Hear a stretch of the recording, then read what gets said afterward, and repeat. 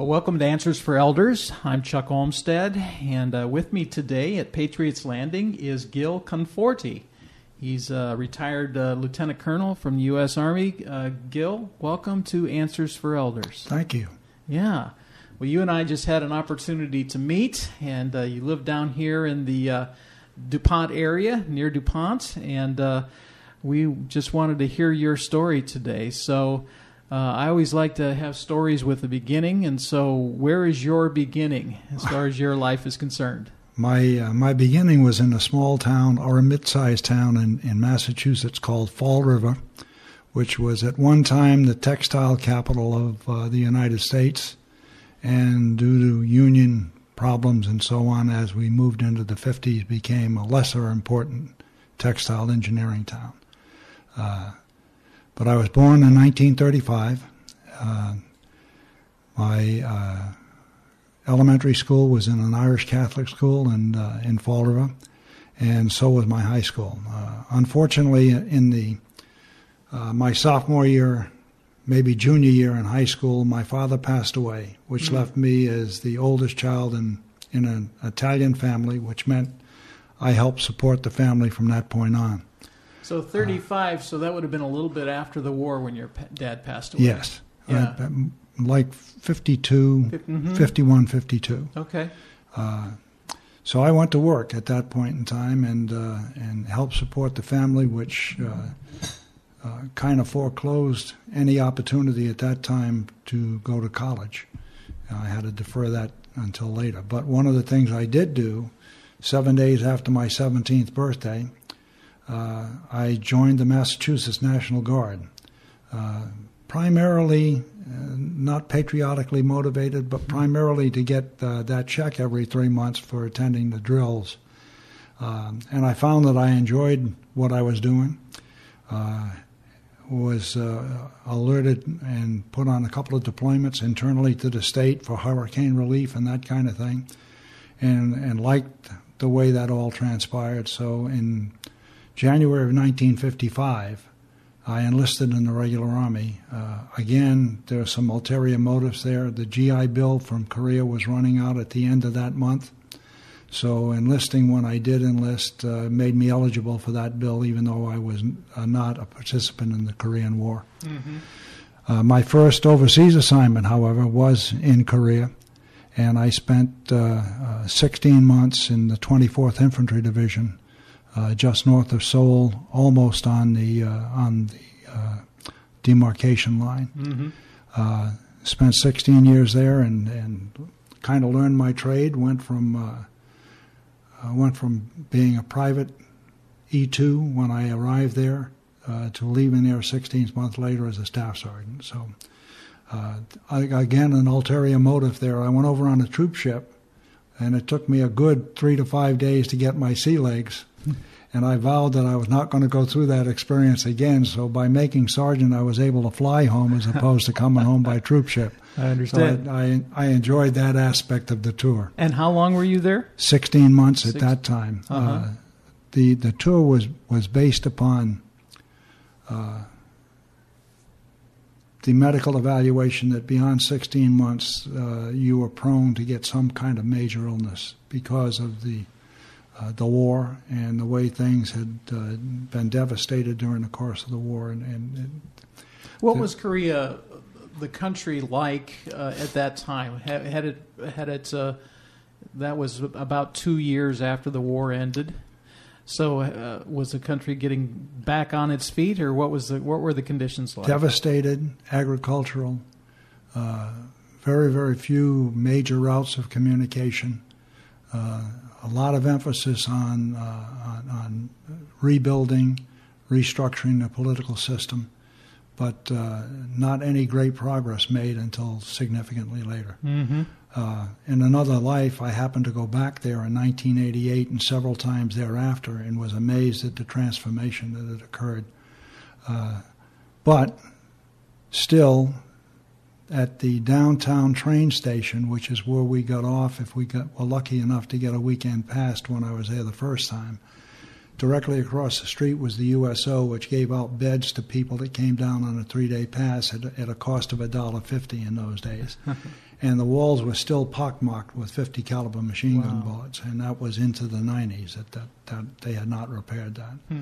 So Was it still, were tensions still pretty high even 2 years since, some people who don't remember history don't realize that the war didn't end. It was just it was an armistice. An armistice. And so were the tensions still high with the North? To a great degree, yes. We were still carrying live ammunition and weapons when we were performing our duties, and we had to check them in as you went into the mess hall to eat. You checked it in a rack and it was locked, and you picked it up on the way out. So we were still doing fence line patrols at night because there were what we defined as slicky boys that were all over the area that would sneak in under the wire and pilfer tents and other places. When I first got there were no permanent buildings. We all lived in squat tents, and we had bunkered on the side of the hill. We built our own Quonset hut, if you will, for shelter. Built our own mess hall. The mess hall was still there when I went back in 1988. In fact, the DMZ still looked the same as it looked in 1955 and 56 when Wow. I went back in 1988. Mm-hmm. And that had to do with the mechanism of the armistice, in which you couldn't significantly improve any of the positions that you were in when the armistice was signed. So it was an interesting time. So after 16 months, it's by then 1957. What happens next? Well, I went back to another infantry unit at Fort Devens, Massachusetts, the 74th Regimental Combat Team, which later became the 4th Regimental Combat Team, which later became the 2nd Infantry Brigade of the 5th Mechanized Division. So I spent, I got there in March of 1957 and served in an infantry unit there for the 2 years plus, and ended up going to OCS in 1959 from Fort Devens. The significant part of the Devens assignment is I met and married my wife, who has since passed away. Mm-hmm. But that was a significant aspect of that part of my military career. Had you always thought when you joined the service that it would be a career? No. In fact, I enlisted for 3 years, and at the end of the 3 years I was at Fort Devens. And I came down on orders to go to Germany. But in order to go to Germany to fulfill those orders, since I had a short time left, I had to voluntarily extend, and I did for a year. And then I re-enlisted. I'm getting ahead of myself. I re-enlisted first for 3 years. Mm-hmm. Then I had to extend for another year to get to Germany because I was already into the first year of that 3-year enlistment. And I did that. And then OCS orders came down, which negated everything. So in reality, from a financial standpoint, I should have re-enlisted for 6 years because I didn't have to pay anything back after I got commissioned. I see. So, but that's the facet of that story that's interesting. Mm-hmm. Mm-hmm. So I went to infantry OCS from there, Fort Benning, Georgia. Got commissioned and was reassigned to Fort Dix, New Jersey, as a basic training platoon leader. Did that for about a year, then was an instructor on committee system that they had there that gave all the instruction to recruits. I had the machine gun committee, which consisted of an indoor range and then two ranges at the furthest extent of Fort Dix. So that was pretty chilly in the wintertime. But, I bet. But spent the better part of 2 years there. And in October of 1961, I got orders assigning me to the Army Language School for a 1-year course in the Persian language.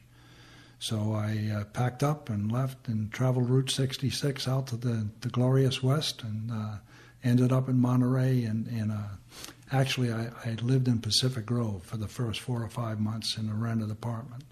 And then quarters became available at Fort Ord, so I moved into quarters there, and my third child was born Wow. at Fort Ord. A little bit different than the East Coast, I'm sure. A little bit different and a lot more fun. So what was the mindset of the Army at that time going with language school for Persian? Obviously, there was... there was a design for that. Were they seeing more activity happening in the Middle East? Well, I think it was more that they wanted to create a bigger footprint in the Middle East. And as an example of that, my subsequent assignment was to the 10th Special Forces Group in Bad Tolz, Germany.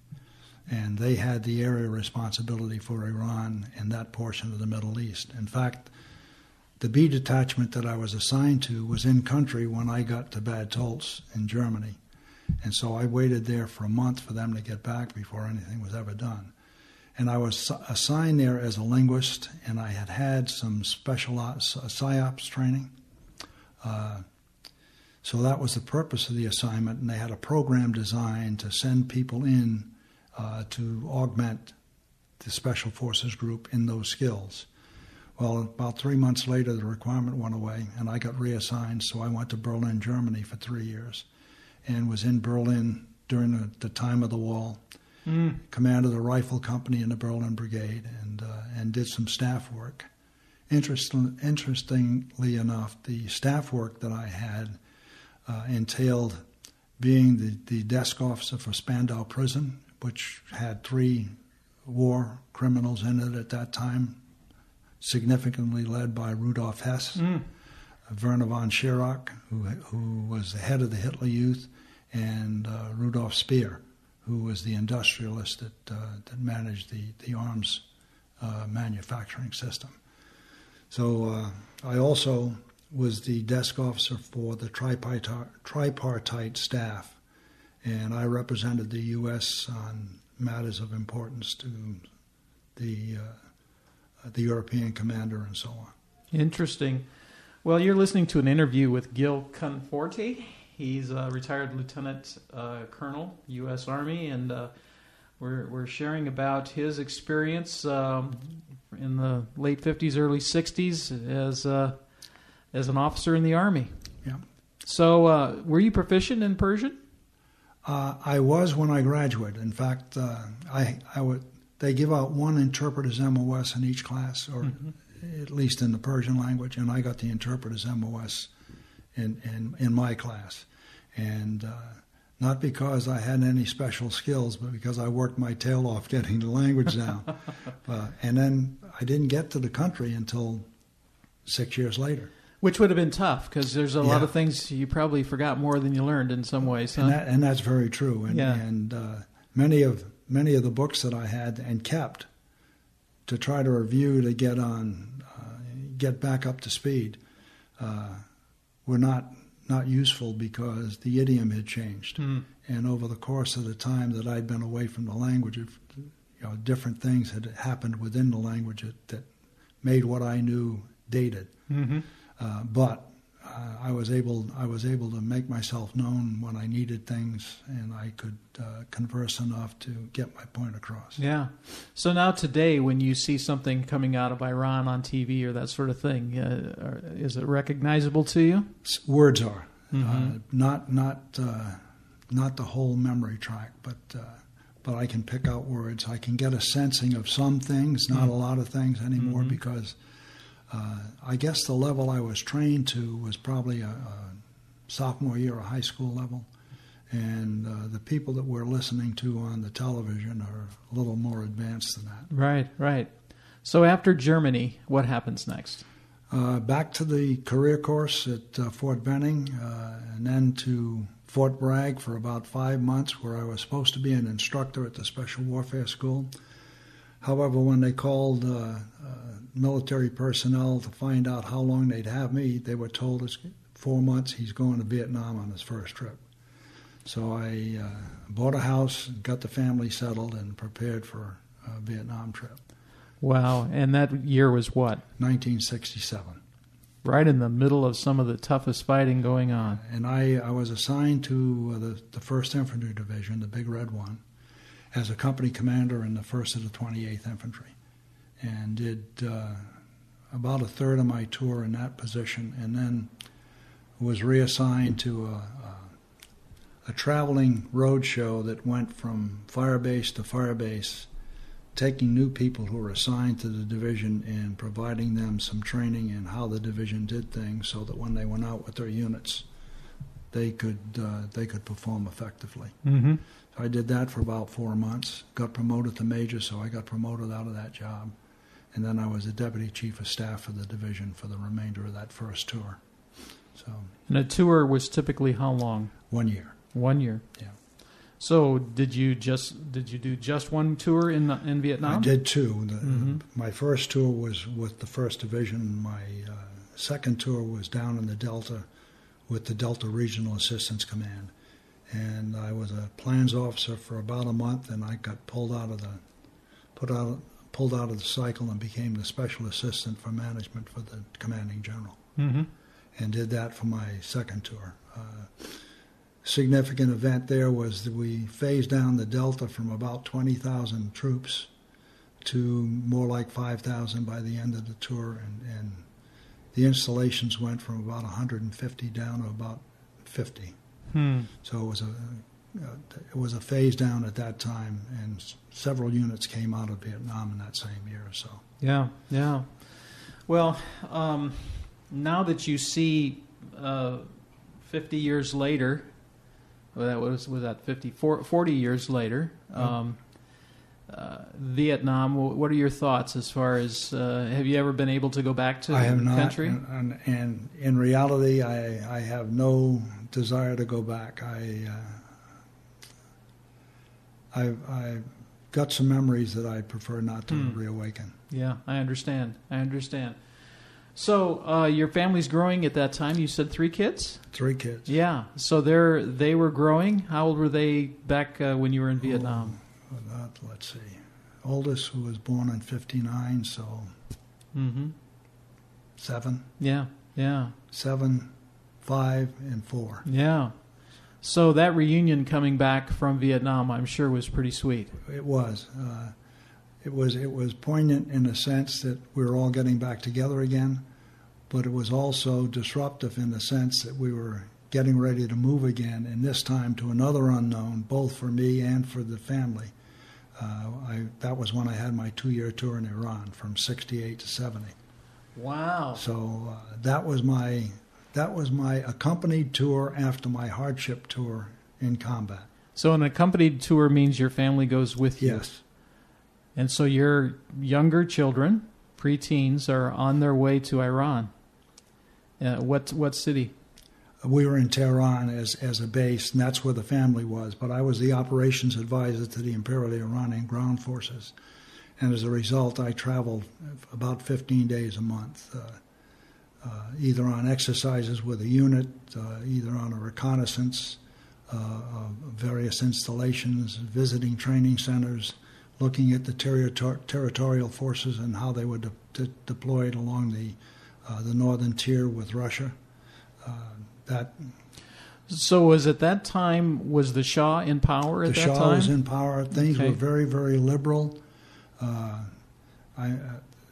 Although I'm sure that the population at large was not supportive of that, we were able to go to a restaurant and have a bottle of wine and a good meal, and there were no restrictions on our travels. And so the view of Americans at that time was pretty good?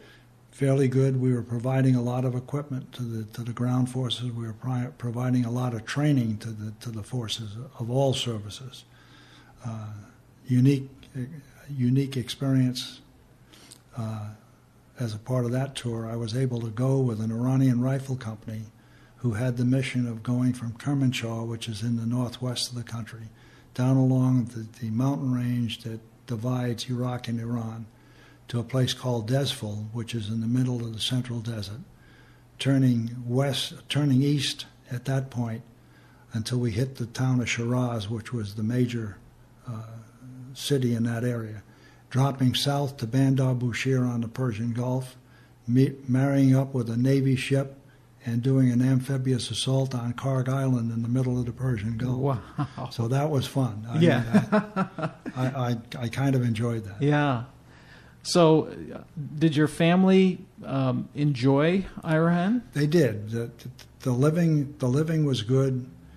We were afforded excess housing allowances and other things to accommodate the cost of living. The kids, the schooling was good. Mm-hmm. The teachers were embassy employees. The classes were set up so that they were conducive to learning not only what they were teaching as a part of the American curriculum, but also the culture and the history of the country. So it was well done. Yeah. So let's fast forward a little bit. And how did you finish up your first career as in the military? I had commanded an infantry battalion out at Fort Lewis, and I had been selected to go to the Army War College. So I went to the War College, concurrently got my master's degree in public administration at Shippensburg State University. And it was at that transition point that I had the opportunity to do the internship for completion of my master's degree in the mayor's office of the city of Tacoma. So I actually lived at home for about 4 or 5 weeks, which was the length of that tour, and then went to my next assignment, which was the Pentagon. So my last duty assignment was as the executive to the director of training in DA Des Ops. And I retired from there partially because the mayor had offered me a job here. So I came back here and went to work for the mayor for a year. And what year was that? That was 1981. And I worked for him through 1981 into 1982. I see. Yeah. And then things didn't look too good to me at that point, so I decided that's not what I wanted to do for the rest of my life. So I went in the insurance business for a couple of years and did okay with that, but they were developing a system that I had been involved in the origination of at Fort Lewis, which was a test bed for a lot of things at that time, you may recall. And I was asked to come back in and run that program, and I did. I worked for another 13 years at Fort Lewis, and we instituted a training system that developed hardware and software packages that supported training of a variety of types. The one that I worked on initially had to do with training division commanders, 2-star generals, and their staffs, and their subordinate commanders, and 3-star generals, the corps commanders, and their division commanders and staff. And it was a software system that was embellished to incorporate terrain files that would allow you to actually maneuver on the terrain that you'd be employed on, along with the units that you would be used, and they'd be represented in the computer, and the computer would make their actions realistic. Interesting. So I did that for about 13 years. So you were really at some of the beginning stages of technology, integrating technology into the military. Yes.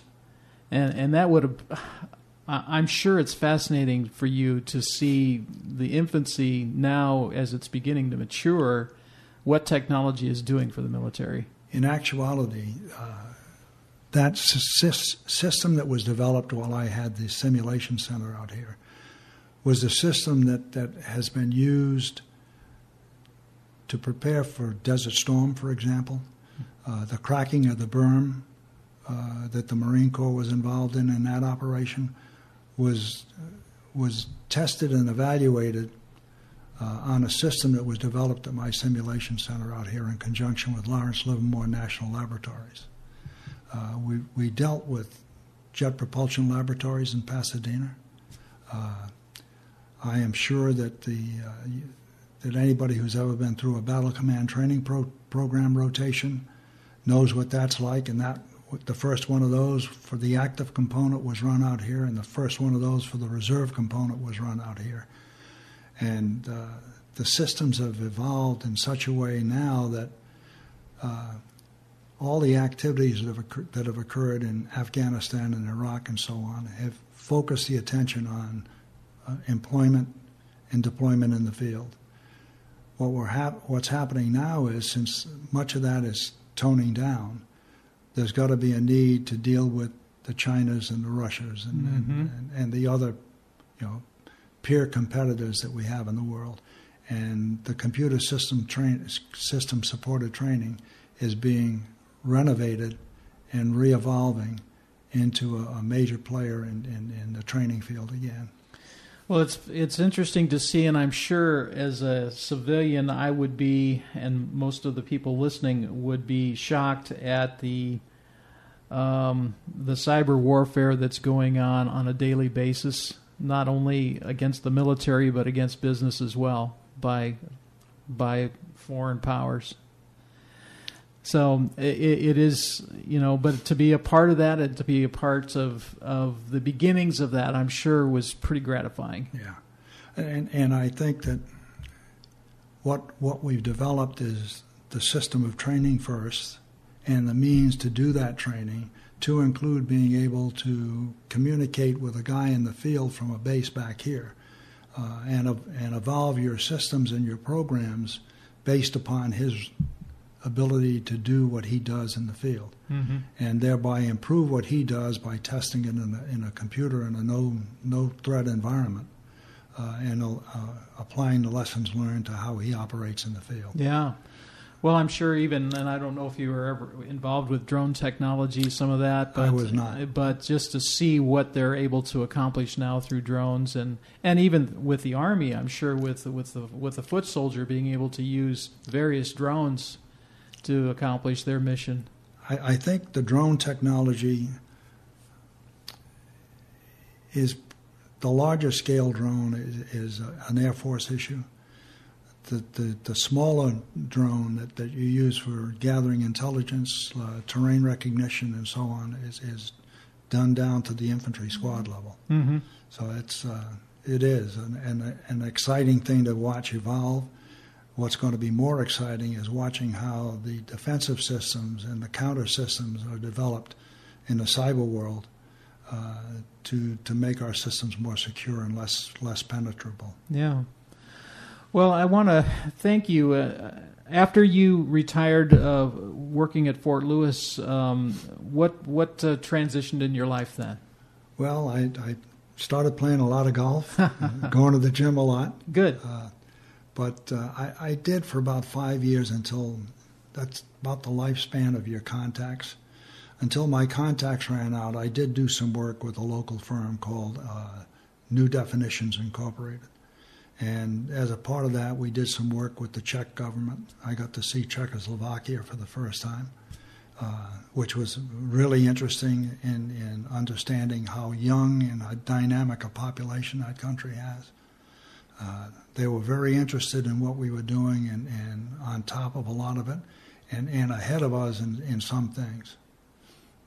So that was fun. Yeah. I did that for about 5 years, and then basically did a lot of reading and a lot of golf playing. And yeah. Just generally doing a living that I couldn't do for the 28 years I spent in the Army and the 13 years as a civilian. I understand. Well, you seem like you're still in good health and active, and that's a good thing. We're trying. Yeah. Well, Lieutenant Colonel Gil Conforti, I want to thank you for joining us today on Answers for Elders Radio and being and sharing your story. I promised you one anecdote. That's right. You were going to tell me Conforti. Yeah. Every time I went to a training conference in Reno, or one time when I was in a helicopter with the assistant division commander of the division out here at Fort Lewis, I was asked the question, do you have any relations in Nevada? And coming from the East Coast, that didn't register at all on me at that time. But come to find out that there's a house of ill repute in Nevada, in Reno, that's run by a Joe Conforti. I see. His last name is spelt with an E as opposed to an I. And I get queried on that all the time. I understand. Well, probably a distant relative somehow. It's got to be the same family tree because we all came over here about the same time. Exactly. Well, thank you for joining me today. Thank you. I appreciate the opportunity. Hi, everyone. This is Meredith from the Senior Fitness with Meredith podcast, where I discuss all things for seniors. From fitness, your health and wellness journeys, how to be all over strong and beyond. I also have my mini podcast called Motivation with Meredith. It's a great, quick motivational pick-me-up for your days. Join me, listen now, search for Senior Fitness with Meredith on your favorite podcast platform.